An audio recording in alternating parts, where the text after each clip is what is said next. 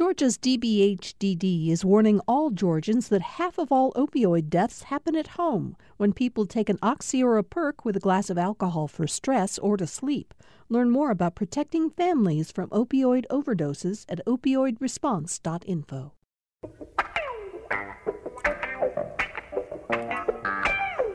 It's Friday, August 6th, 2021. Usually we're in the middle of the summer doldrums when it comes to the news business at this point in the year. That hasn't been true. It certainly wasn't true last year when we were in the middle of the pandemic. It isn't true this year when we continue to be getting news constantly about what's happening with the resurgence of the pandemic here in Georgia and across the United States. There's also a lot happening in politics. So this is kind of one of those shows where there's so much to talk about that I could start almost anywhere and we wouldn't be making a mistake. But here's what I'd like to do. Let me introduce the panel first. And then I do want to talk about the latest in terms of the pandemic, COVID-19, and move on to other topics after that. So we're really happy that Greg Bluestein, political reporter for the Atlanta Journal-Constitution, could join us today. Patricia Murphy's taken a few days off, deservedly. She's been working hard, writing the Political Insider column for the AJC and overseeing the blog, The Jolt, every day. Greg, we're very glad you could join. Greg, I can see you because we use WebEx to see each other. You're all dressed up. Where are you heading? I know, I'm not in my workout clothes. This morning I'm headed to go see Transportation Secretary Pete Buttigieg right after this. We should talk about that. There's a full court press by the Biden administration to send people into this state. We had Javier Becerra here, HHS Secretary the other day. Janet Yellen was here, Buttigieg today. All of them promoting the infrastructure plan and reminding us, Greg, of how important Georgia is now as a swing state. Yeah, another reminder of that Georgia remains a battleground state in 2022 and really 2024 too, right? There's an eye on that as well, of course. And 3 visits in 1 week, including this was Treasury Secretary Janet Yellen's first domestic trip since taking a cabinet post. So again, it shows the importance of Georgia and shows the importance of the infrastructure measure for the Biden administration. Fred Smith is with us today, professor of constitutional law at Emory University. Fred, we're very glad to have you back. How are you doing? Doing well, and it's always a pleasure to be here. Fred, when do you start classes again? So classes start in a couple of weeks. I got a service leave because I'm heading appointments, which is the committee that hires new faculty. So we're getting that underway as well. But yeah, a couple of weeks, and Emory has instituted a vaccination requirement for staff, faculty, and students. That's interesting. We knew that Emory had required masks on campus. Now the vaccine mandate adds to that. Thanks for sharing that with us. Eric Tanenblatt is back with us. Eric, of course, has been involved in Republican Party politics in Georgia, nationally, having worked with presidential candidates and presidents from George H.W. Bush to George W. Bush, to candidate for president Mitt Romney. He was chief of staff for Sonny Perdue in Governor Perdue's first term. And now Eric is the global chair of public policy and regulations at Denton's. Eric, the world's largest law firm. I always like to add that. I appreciate that. Thanks for the commercial. How are you doing, Eric? I'm doing well. It's great to be back with you. Yeah, we're glad to have you. This full court press by Democratic administration officials got to be a little disconcerting for Republicans.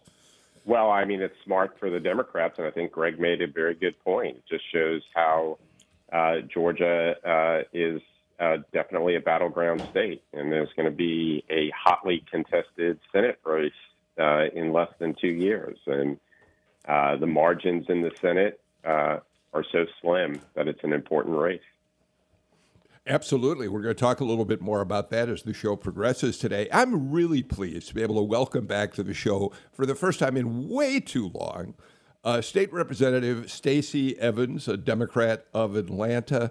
Stacey, you used to be kind of a regular on the show. Then you started running for office. And, we sort of have a policy that when people are candidates, we don't put them on the panel. But I'm awfully glad you're back with us. Thanks for being here. Thanks so much for having me. It's great to be back. Yeah, sorry, I got back to my old campaign tricks and had to sit down for a while, but it's nice to be able to stand back up with you. Yeah, well, we're very happy you could do that. All right, let's talk a little bit about the latest on COVID. And Fred, I'm going to start with you since you're the constitutional lawyer in the group. We heard the news this morning, and NPR just repeated it, that United Airlines has now joined a group of businesses, which include, by the way, the Cox Corporation, who are now going to require vaccines for employees.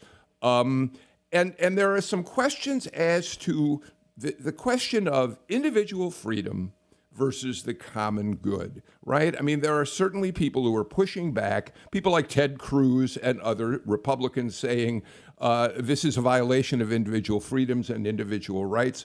But Fred, help us with this, because I think the Supreme Court resolved this issue back in 1905 in Jacobson versus Massachusetts, when Massachusetts imposed a smallpox vaccine mandate. It was fought by a fundamentalist preacher who said it was a violation of his rights, and the Supreme Court said, not so fast, this is for the common good. Fred?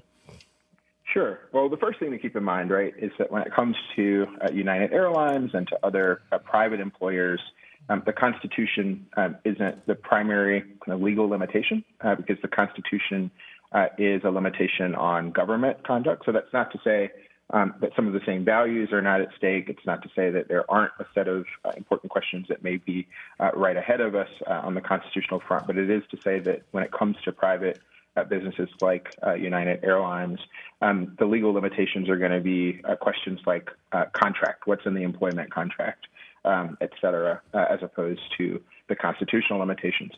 In terms of what the government can do, you're absolutely right? So there is the case that you referenced, Jacobson versus Massachusetts. 2 decades later, there's a case, Zucht versus King, out of Texas, which was a case about a vaccination of school-age children. And in both of those cases, the Supreme Court said that it was within the police power of the states to do this. And in the second challenge, Zucht versus King, there was a due process and equal protection argument that was raised by the parents, and that was rejected. And so that's the state of the law today. And then finally, and I know this is so I'll be quick, but the other constitutional piece to keep in mind is with respect to religious liberty. And so many people think that to the extent that there's not going to be religious exemptions in some of government issued vaccinations, that would present some serious questions under the First Amendment, especially as the Supreme Court has moved more and more toward a more robust view of the definition of religious liberty under the First Amendment. Greg, this becomes, it's good that Fred reminds us that the Constitution deals largely with what the government can do in terms of, in this case, a vaccine mandate. But this becomes more interesting because we're now hearing from the White House that President Biden, in an effort to step up vaccinations in the United States, may actually be contemplating withholding federal funds in an effort to get people to get vaccinated at higher rates. And so it'll be interesting to see how that is handled by the people who oppose vaccine mandates. Yeah, people are comparing it to basically the federal strategy to try to get withhold. Hey, Greg, we're losing you. I'm going to have to come back to you until we can get a better signal from you. Stacey Evans, weigh in on this for us. Well, Fred certainly covered the constitutional part better than I could ever hope to, and I think it's no new thing that the federal government has a lot of sticks and carrots that it can use to incentivize certain behavior. Behavioral economics at play 101 right there. But I just go back to this practical, common sense place where, isn't this the social contract? Don't we have the responsibility, if we're going to walk around in free society, to take care of each other, do unto others, if you want to take a biblical note to it? This is about stopping the spread, and maybe somewhere along the way the message got muddled as far as do this to protect yourself and do this to protect your family. And so people started looking inward and saying, well, we don't have any risk factors, we don't have diabetes, we're not old, whatever the case may be, we're not worried about us. Well, so what? This is not just about protecting you or even it's about protecting everybody by stopping the spread. Because as long as the virus has a place to live, it's growing, it's mutating, it's getting stronger, it's a living being. It's going to follow its own instinct just like we do to stay alive. Though I'll say right now, I think the virus is following the instinct to stay alive a lot better than we humans are, because people don't seem to be that concerned about the fact that this thing is growing and mutating and really spreading out of control again. So I continue to be amazed every day that common sense has not taken hold and that the numbers themselves do not encourage this better behavior. But in the meantime, if it takes mandates, if it takes the federal government using the sticks and carrots at its disposal, I'm all for it, because this is about survival at the end of the day. Eric, let me put more specificity around what I said about the Biden administration. They are considering using federal regulatory powers and perhaps withholding federal funds from any number of institutions to push for more vaccines. And the White House is contemplating applying that to long-term care facilities, cruise ships and universities, and other institutions. And again, this is going to raise serious questions as to whether the government has the right to do this. I agree. I mean, I hope it doesn't come to that. And as Stacey pointed out, I mean, some of it is common sense. But, you know, there's a lot of information that's still not getting out to people. You know, you mentioned Ted Cruz earlier. This really is not just a partisan issue. I mean, there are a lot of anti-vaxxers out there that are, you know, very liberal. But, you know, the federal government still has, the FDA has not given final approval to these vaccines. I mean, it's conditional approval. And I think that, you know, before the government takes some kind of harsh action, I think they need to come out and approve these vaccines, because I think there are some people that are skeptical. This is not my belief, but because it was a conditional approval, they want to know why. And I think that there's still a lot of education that needs to be done. Where your listeners, us on your show, are following all this, but there are a lot of people across the country that still have a lot of questions. Greg Bluestein, I understand we fixed your audio, and I'm glad you're back with us. Let's narrow this down to Georgia. I do understand, and I can't find the percentage right now, but there's been a significant increase apparently in shots in arms in Georgia in the last week or so, just as there have been in a number of red states where apparently the message may be getting through to some people. But Governor Kemp has continued to be skeptical about mandating masks, and certainly is nowhere close to, although he's suggesting people get vaccinated, the way in which he's suggesting it has been that sort of half-hearted measure in which he says it's up to everybody's individual choice, right? Yeah, that's exactly what he's saying. And he no longer has the broad government authority that he had last year at this time because he let the public health emergency lapse. So he can still, of course, take executive action, but it's more limited than he used to be able to take in order to impose statewide mandates. Well, we just lost Greg Bluestein's audio again. I'm sorry to say. Sam, please, let's see what we can do to fix it, get Greg Bluestein back on the show, on the phone if need be. I'll tell you what, let's play a clip from Governor Kemp, who was asked about masks yesterday in an interview on Fox News, and he repeated something that he said earlier in the week. But let's listen again to how Governor Kemp feels about the possibility of mandating masks. We don't need mandates to know what to do. We need to talk to people about getting vaccinated to protect themselves from the Delta variant and these other variants that are out there. We're starting to see that happen again here in Georgia as our vaccination rates have gone up. But, last year at this time, I trusted the local school systems working with the superintendents to do what's best for their kids in conjunction with their parents and their local community.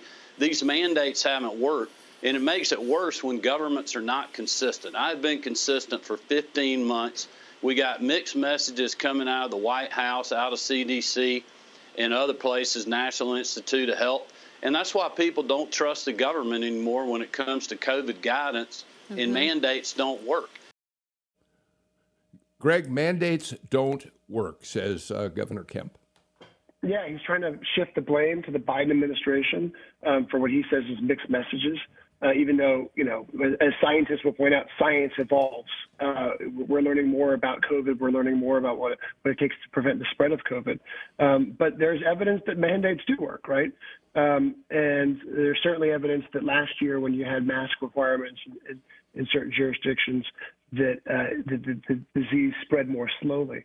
But again, we're seeing a patchwork of restrictions, and we're seeing private sector step in with vaccine requirements, like Cox, like Emory, like others that have called for vaccine requirements to go back to work. Fred, so we've got both question about how you encourage people to get vaccinated, as well as how you encourage them to wear masks. Let's go back to the vaccines if we can. It's going to be interesting to see. American Airlines, their CEO had written an op-ed piece just in the last couple of days explaining why he did not want to have a mask a vaccine mandate for his people. Now United says we're establishing it. Our people have to be vaccinated by basically the end of October. And Delta Airlines, we're going to have to wait to see how they move forward on this sort of thing. And the question is, are vaccine mandates in private businesses going to start really accelerating as the Delta variant continues to take its course and as companies begin to fall in line around this idea? Yeah, I think that the combination of the fact that, there were at one point lots of people were getting vaccinated, it began to slow down. Unfortunately, it's beginning to pick back up. But I think private companies have started to try to fill that gap. So Emory's choice to require staff and faculty to be vaccinated is a very recent choice. So the Morehouse Spelman had already made that decision a few months ago, but Emory made it more recently. And I think the Delta variant, in some respects, has been a wake-up call because the fewer people that are vaccinated, the more variations of this and mutations of this that we're going to likely see. And so I think that's why you're seeing this. I also think that as more and more private companies do require require vaccinations in order to enter and participate into their services, to the extent that people need to be vaccinated in order to kind of participate in society and enjoy life, I assume that we'll see more vaccinations for that reason. But I do want to echo Eric's earlier point that I think a lot of us are hopeful that the FDA will take this from being a conditional or emergency approval into final approval, because that is, I think, complicating some of the messaging. Okay, I'll tell you what. We've spent a lot of time this week talking about COVID, and for good reason, obviously. So I just want to give everybody on the panel a chance to weigh in on some of the latest news on the virus and efforts to stop it. So let's take that for what it is and move on to another subject in today's show. Greg Bluestein, you filed a piece talking about the infrastructure bill, which is now in the Senate and which there's hopefulness that it will pass. The total number is something like $1 trillion, but it's about half of that is in basically new money. But as you point out, in cities across Georgia, and for that matter, state government, there are questions about how the money will be doled out. The earmarks have been removed from this bill, and most of the Republican delegation in Congress is glad those earmarks are gone and didn't want them in the first place. So now cities have to find a new way to go after the money. Maybe you should help us by explaining what's the difference between earmarks and the other ways in which, say, a city like Macon would go about getting funds for infrastructure needs. Yeah, often those big infrastructure projects are doled out either through formula funding, based on size and transportation needs and things like that, or by special grants. But earmarks are they used to be derided as pork, right? It was specifically specialized grants put into laws by lawmakers for specific projects. And they were discontinued a decade ago because they were seen as, fuel for corruption and dishonesty and other unethical practices. But the Biden administration and senior Democrats, with some help from senior Republicans, have brought it back in hopes that it could, with more transparency requirements, with hopes that it can help bring more horse trading, more bipartisanship, winning over Republican votes because this or that project is in this. And there's about $140 million worth of earmarks that Georgia lawmakers secured, and they range from coastal research centers to, highway to sidewalk extensions, that only cost a couple $100,000. So small potatoes in the context of a $1 trillion bill. And you're right, those earmarks weren't in the transportation bill that's now being debated, but they could wind up in the overall federal spending bill that will pass later on this year.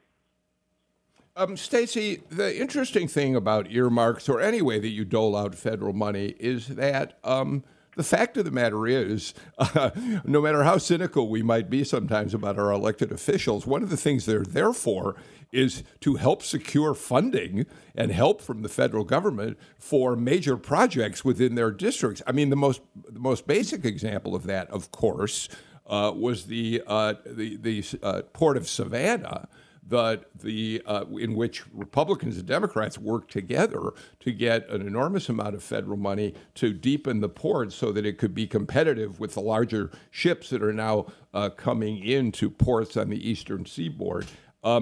So it isn't as if earmarks and the fight for federal money is in and of itself something to be skeptical about, right? Oh, absolutely. And I think when folks are talking about not liking earmarks or not liking pork, they're talking about other people's earmarks and other people's pork. People in Georgia want whatever we can get, but they don't want other states. They're going to complain about other states getting what they want.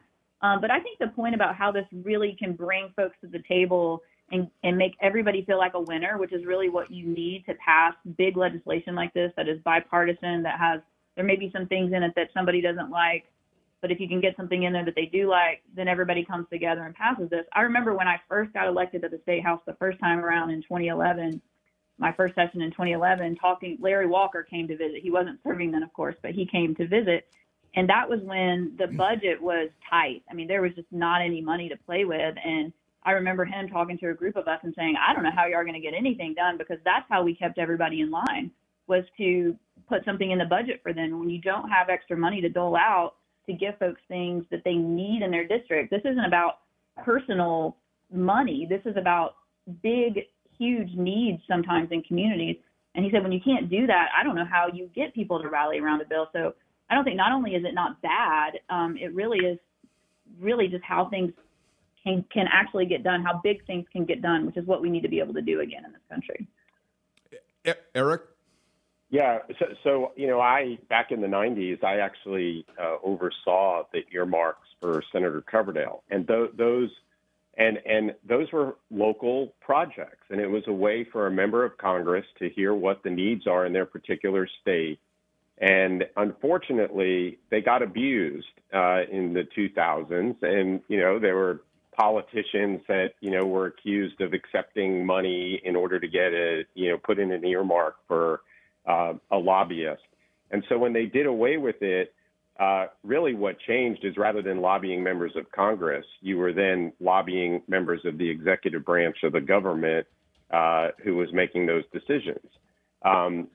Now, with regards to the current situation, I think there's two things. The House infrastructure bill had those earmarks, but the appropriations bills in the House have earmarks, and members of the delegation have made requests in the various appropriations bills. So it's still possible that some of the earmarks that were in the House-passed infrastructure bill actually still make it in the transportation appropriations bill in the House. So, now that they've brought back earmarks, we'll see. Hopefully, we won't run into the same problem that we saw in the 2000s and abusing the system, because they can serve a very good purpose in helping to fund these local projects.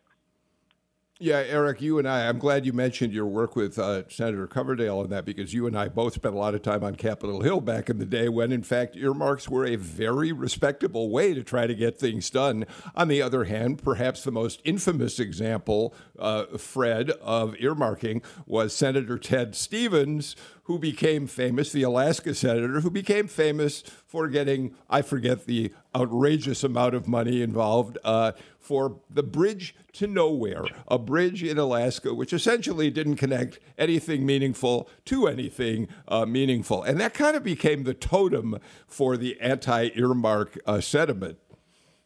It is. I think, they became synonymous with one another at a certain point, right? To the point that I'll say, this is the most robust defense of earmarks that I've heard in one place. The unanimity is really interesting.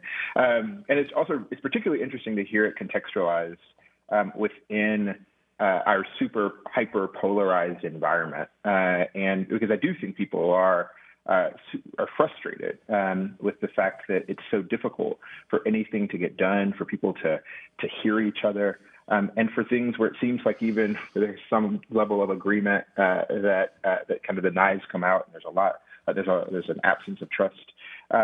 And so, I'll just note that it's interesting to hear this presented as an antidote to that really toxic aspect of our politics. It's also Greg a way Bluestein, I was just going to say, it's also a way for bipartisanship, because members of the congressional delegation can all come together, Democrats and Republicans, and sign on to a letter or propose a particular earmark for their state. And it would be nice to see some of that happening again.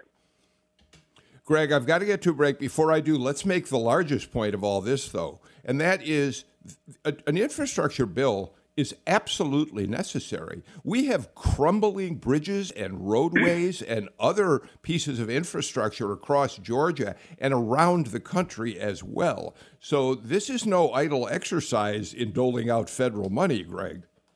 Yeah, when you look at these appropriations and you look at the earmarks, you see like the biggest one's actually from Buddy Carter, a Republican congressman from Savannah. It's from his district. It's $30 million to clear up congestion around Duran Avenue near the interstate interchange that has been going on for decades. It's worsening for decades. So a lot of these requests are for projects that would really make vast improvements to daily lives of Georgians. Okay, I got to get to the first break in the show. We still have a lot more to talk about on the other side of the break. You're listening to Political Rewind.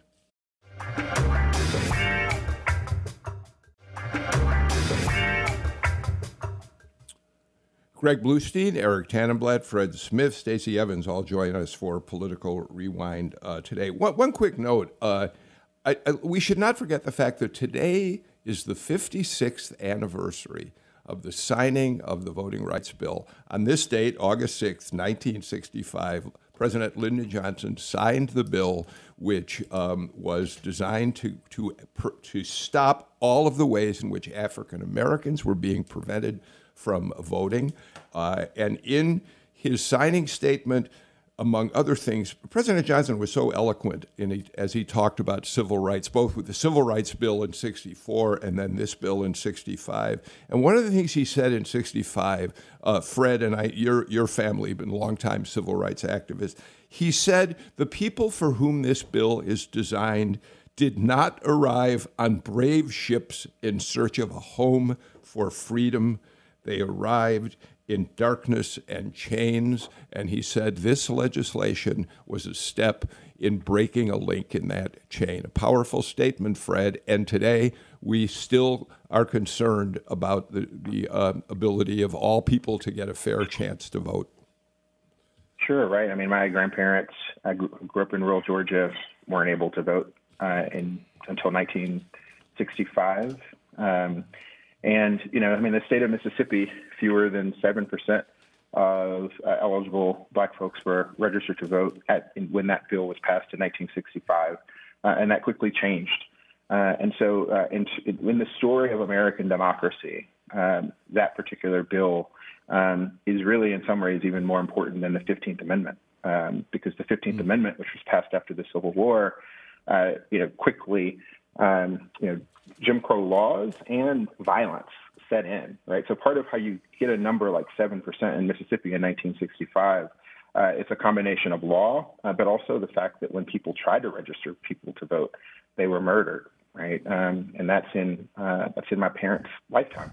And many of the listeners, that's in their lifetime. And so we've made so much progress. And every time we can celebrate the Voting Rights Act, the remarkable achievement that it is, even though the Supreme Court has, of course, invalidated important provisions in it. But every time we have an opportunity to celebrate the Voting Rights Act, we should.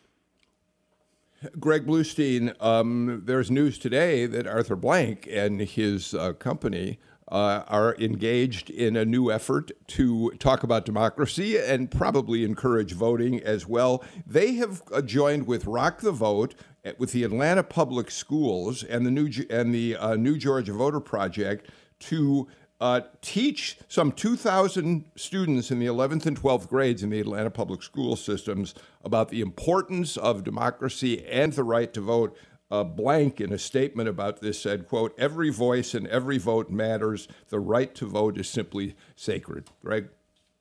Yeah, and it's another example of the sports world getting involved in the discussion over voting rights and ballot access. We saw that firsthand in Georgia over the last year with Mercedes-Benz Arena and Mercedes-Benz Stadium and Phillips Arena becoming the hosts of early voting sites. We saw that with LeBron James's group teaming with New Georgia Project, the voter registration group here in town, to blast the elections restrictions. And of course, we saw that with Major League Baseball yanking the All-Star game from Truist Park earlier this year. And now we're seeing that with this voter education initiative that aims to get 2,000 students more engaged in politics. And of course, it's nonpartisan. It's urging them to sign up as poll workers and register to vote or pre-register to vote for some of these 17-year-olds. And it's leaning on sports figures and celebrities and musicians and others who will be at this major event in September. It's really interesting, to see the sports world get more involved as they have last year. Stacey, as Greg points out, this is a nonpartisan effort. At the same time, it is worth saying that Alan Abramowitz of Emory University has said over and over again that if you're one of those people who believes that the new Georgia election law is designed to suppress the vote, you're going to be surprised to see the response among Democrats. There's going to be a huge surge of people turning out to vote because they are so upset about this law. And again, this is a nonpartisan effort. Nevertheless, it sort of goes along with Abramowitz's notion that people are going to mobilize in bigger ways than ever. Right. People are responding. I mean, there's not just one way to respond to oppressive bills like the anti-voting bill that passed this last session. There was little that we Democrats in the state house could do to stop it, but there's a lot that society can do to overcome it, whether that's voting in numbers too big to suppress, whether it's ramping up civics education, which I think is something we've needed for a long time anyway. I think when the only place that folks are getting their information about voting or civics is with a partisan bent in their echo chambers of whatever news channel they choose to listen to, we can't be surprised that everybody talks about voting in a partisan way. And so I think going into schools, talking to kids before they've perhaps formed their political opinions or picked their team, so to speak, that they're just getting a basic civics education. What does a democracy mean? What is my role in keeping that democracy? I think that can only be a good thing, because then when folks start to hear the partisan messages, they've at least got a base that was rooted in something other than politics. So I think all this is great. And I thought when the anti-voting bill passed this last session that the Republicans should be careful what they ask for, because I think while they had a lot of power to do what they did, there's a lot that they perhaps are not prepared for that's about to hit them. Well, I just want to add, there's a lot what Stacey said that I agree with. In particular, I think that everyone should vote, and the more participation we have, the better. I think efforts like what Arthur and his organization has just announced are great, because sports figures, just like the entertainment world, have a lot of influence over young people. And if it could take someone who's a junior or senior in high school and turn them into a voter when they turn 18 years old, I'm all for it, because everyone needs to go out and vote. All right. It's going to be interesting to watch that project unfold. Greg Bluestein, let's talk about election politics for the next few minutes. And I think we should start with a story that we talked about a bit yesterday, but you're on top of this in a way that very few other journalists are.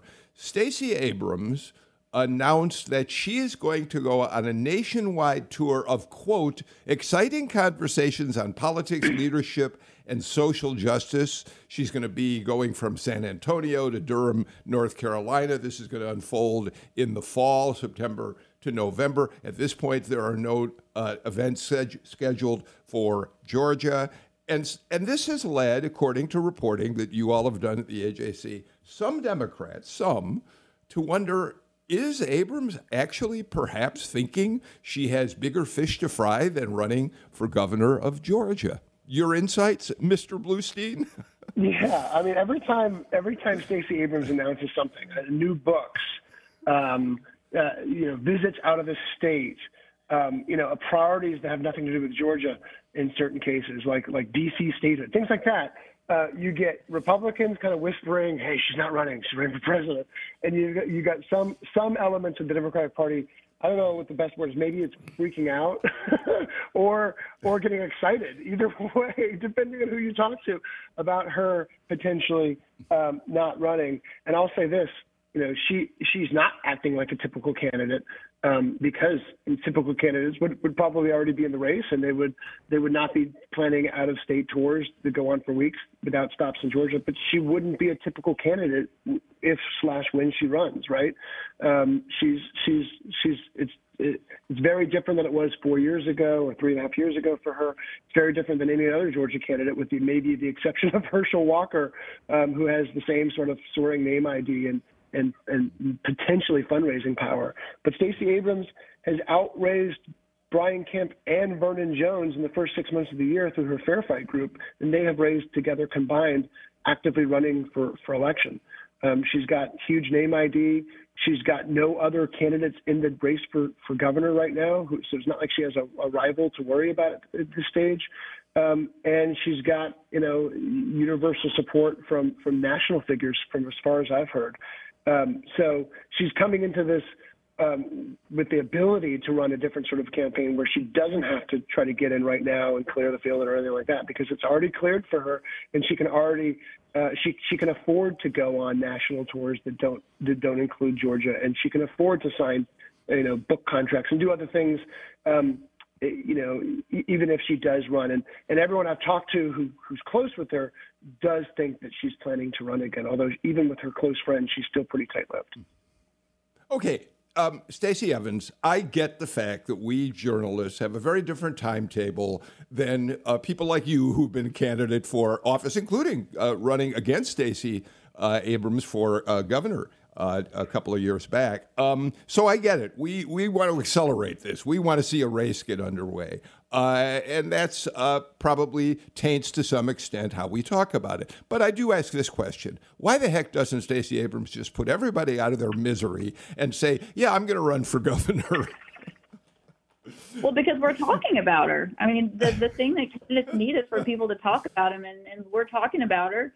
and the nation is going to continue to talk about her. I mean, she's got a role to play on the national stage, and she's playing it. I think that it's as simple as that.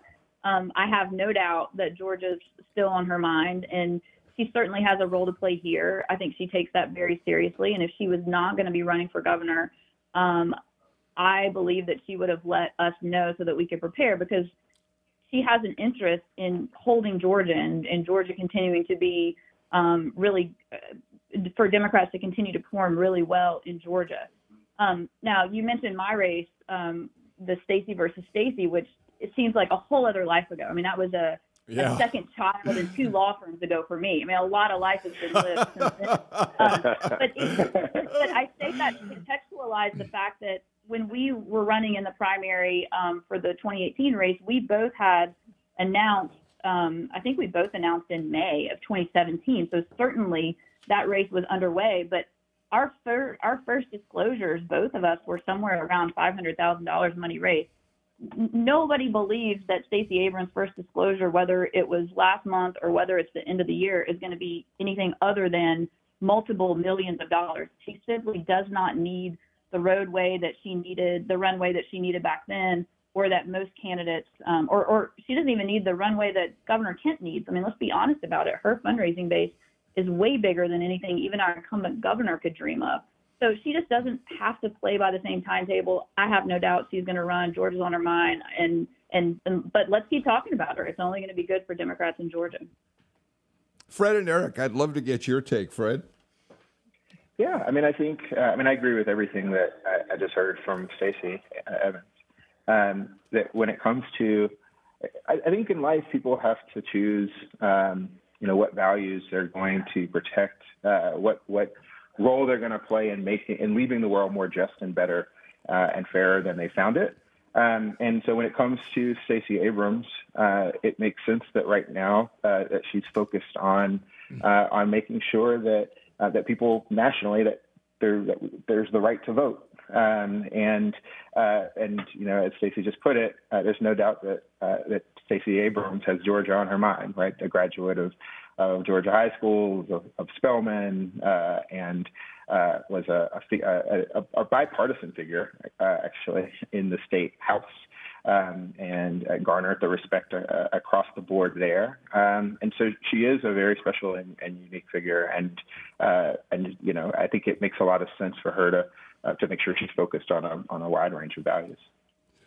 Eric, I want to get you in, but before I do, there's one person and a couple of his allies around him in the state of Georgia who have no doubt that Stacey Abrams is running for governor, and that would be Brian Kemp and his campaign team. They're already running against Stacey Abrams for governor, Eric. Well, sure. I mean, and that's a smart thing for him to do. I am probably one of the people Greg was referencing that, keeps, whispering in his ear, she's not running. She's become a national. She's become a national. I don't want to out you. And the question is she going to? When is she going to get off the national stage? To run for governor, and that's a hard thing to do. And she is not the same candidate that ran 4 years ago or 3.5 years ago when she, came out of the legislature as the minority leader, had good relationships. In some respect, with the corporate sector. I mean, she's become more of a national Democrat. And I think the National Democratic Party is not necessarily aligned fully with the Georgia Democratic Party. I think that she's going to have to, if she does run, she's going to run as a different kind of Democrat. I also think that she does obviously care about Georgia. I find it hard to believe that she would lead her party down this path thinking she's going to run and all of a sudden say, I'm not. So I think that it's just a matter of timing and when she wants to step off the national stage and turn all of her attention to Georgia. And We'll see. I will. If I could just add one more thing. I do think that Brian Kemp is going to be a lot more difficult of a candidate to run against than I think people may think. I mean, the economy, put the Delta variant aside, we don't know what's going to happen there, but the economy is in a good place. The state fiscally is in a good place. People vote based on their economic conditions. And so I think the climate is going to be good for Brian. Oh, listen, I'm not going to have time because I got to do a break to do a round with everybody on this, but I don't think people are under the illusion that Brian Kemp is going to be a pushover. I think he's going to be in a very strong position, and I suspect that most of the people who we talk to on the show will feel the same way. All right, the last word in this segment goes to Eric Tanenblatt, admitted Republican mischief maker. We'll be back in a minute with more on Political Rewind.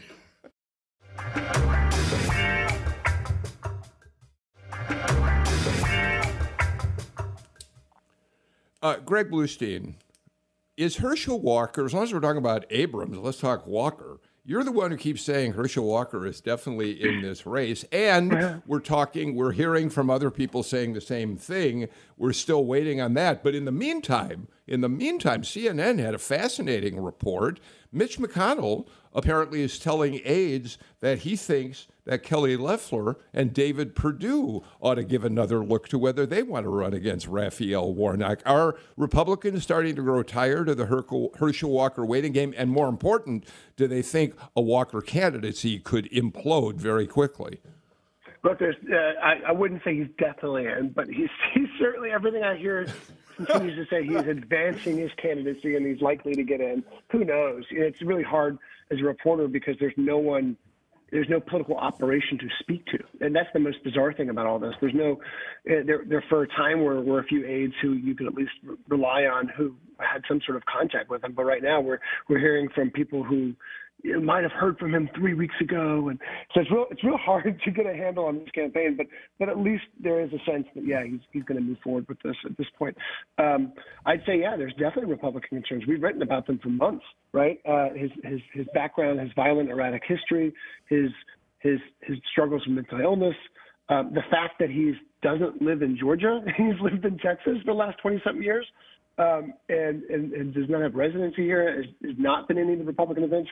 I can pretty much guarantee you when I go to the big Floyd County Republican event tomorrow and up in northwest Georgia that every candidate will be at, he will not be there. And so he's not out there with the grassroots. He's not there honing his issues. But again, it doesn't matter as much. He's kind of like Stacey Abrams in that respect, and I'm not meaning to compare the two in terms of policy or anything like that, but his name ID is so high. This morning, a poll from the left-leaning PPP polls came out that showed him basically in a head-to-head statistical tie with Reverend Warnock in the general election. And that shows you that's not based on his policies or anything, because no one knows what his policies really are. That's based on his name ID, and that shows you how far that name ID at this stage in the game goes. Eric, in the meantime, though, if Walker is, equivocating, it freezes the field. I mean, you've got several candidates, obviously, there, but you still don't have a big name to compete against Raphael Warnock on the Republican side. No, and I've been pretty outspoken on this. If Herschel Walker is going to run, he needs to go out there. He needs to get in the race and run because we don't know what he's like as a candidate. And the poll that you cited, Greg, you're absolutely right. It's name ID. But once you become a candidate, you have to answer the questions, the tough questions from reporters like you. And you're going to have to talk about where you stand on issues. And running for the Georgia United States Senate is not like running for president of the United States, where you could be on a reality TV show for 15 years and have high name ID and you run a lot of TV ads and you're running a national campaign. In Georgia, you used the word, Greg, which was smart, grassroots. We're still a grassroots state at the party level.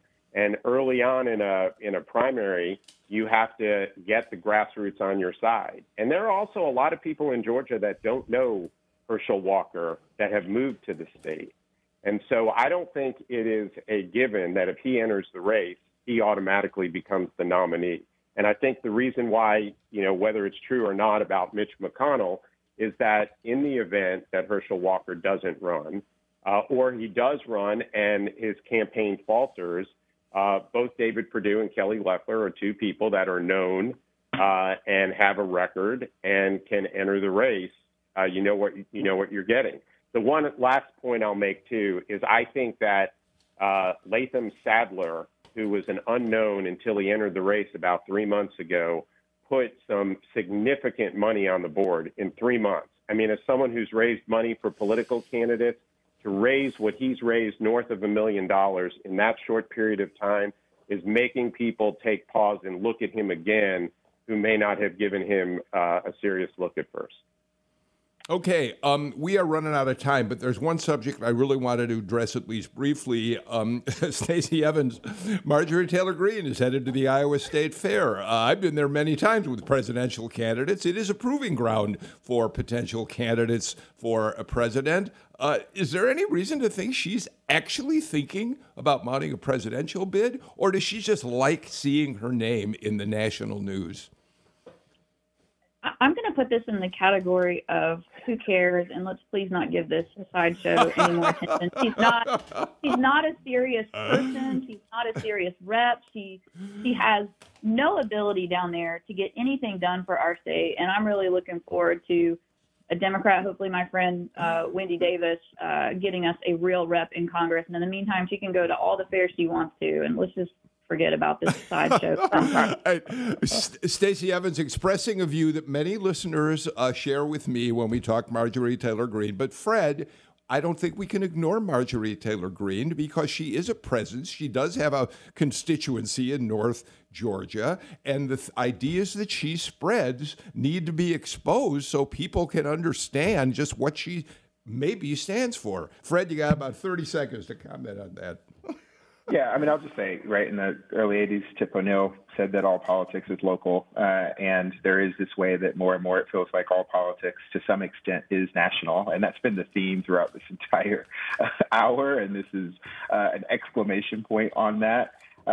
These are opportunities, I think, for her to raise money and have her name in the news, and she does a good job of that.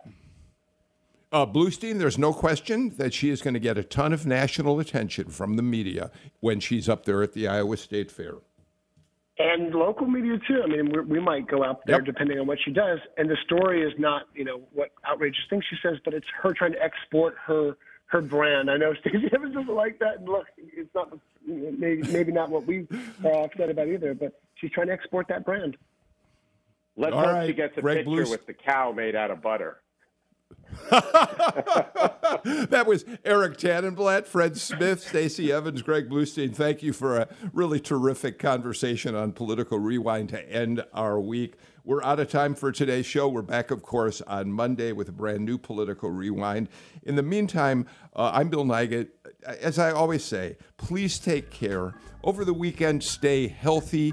Yes, wear your mask when you're indoors. It seems like it's necessary again. And for all of the people you know out there who may not yet have gotten vaccinated, please come up with some way to encourage them to do it. But do it politely. We'll see y'all again on Monday. Have a great weekend.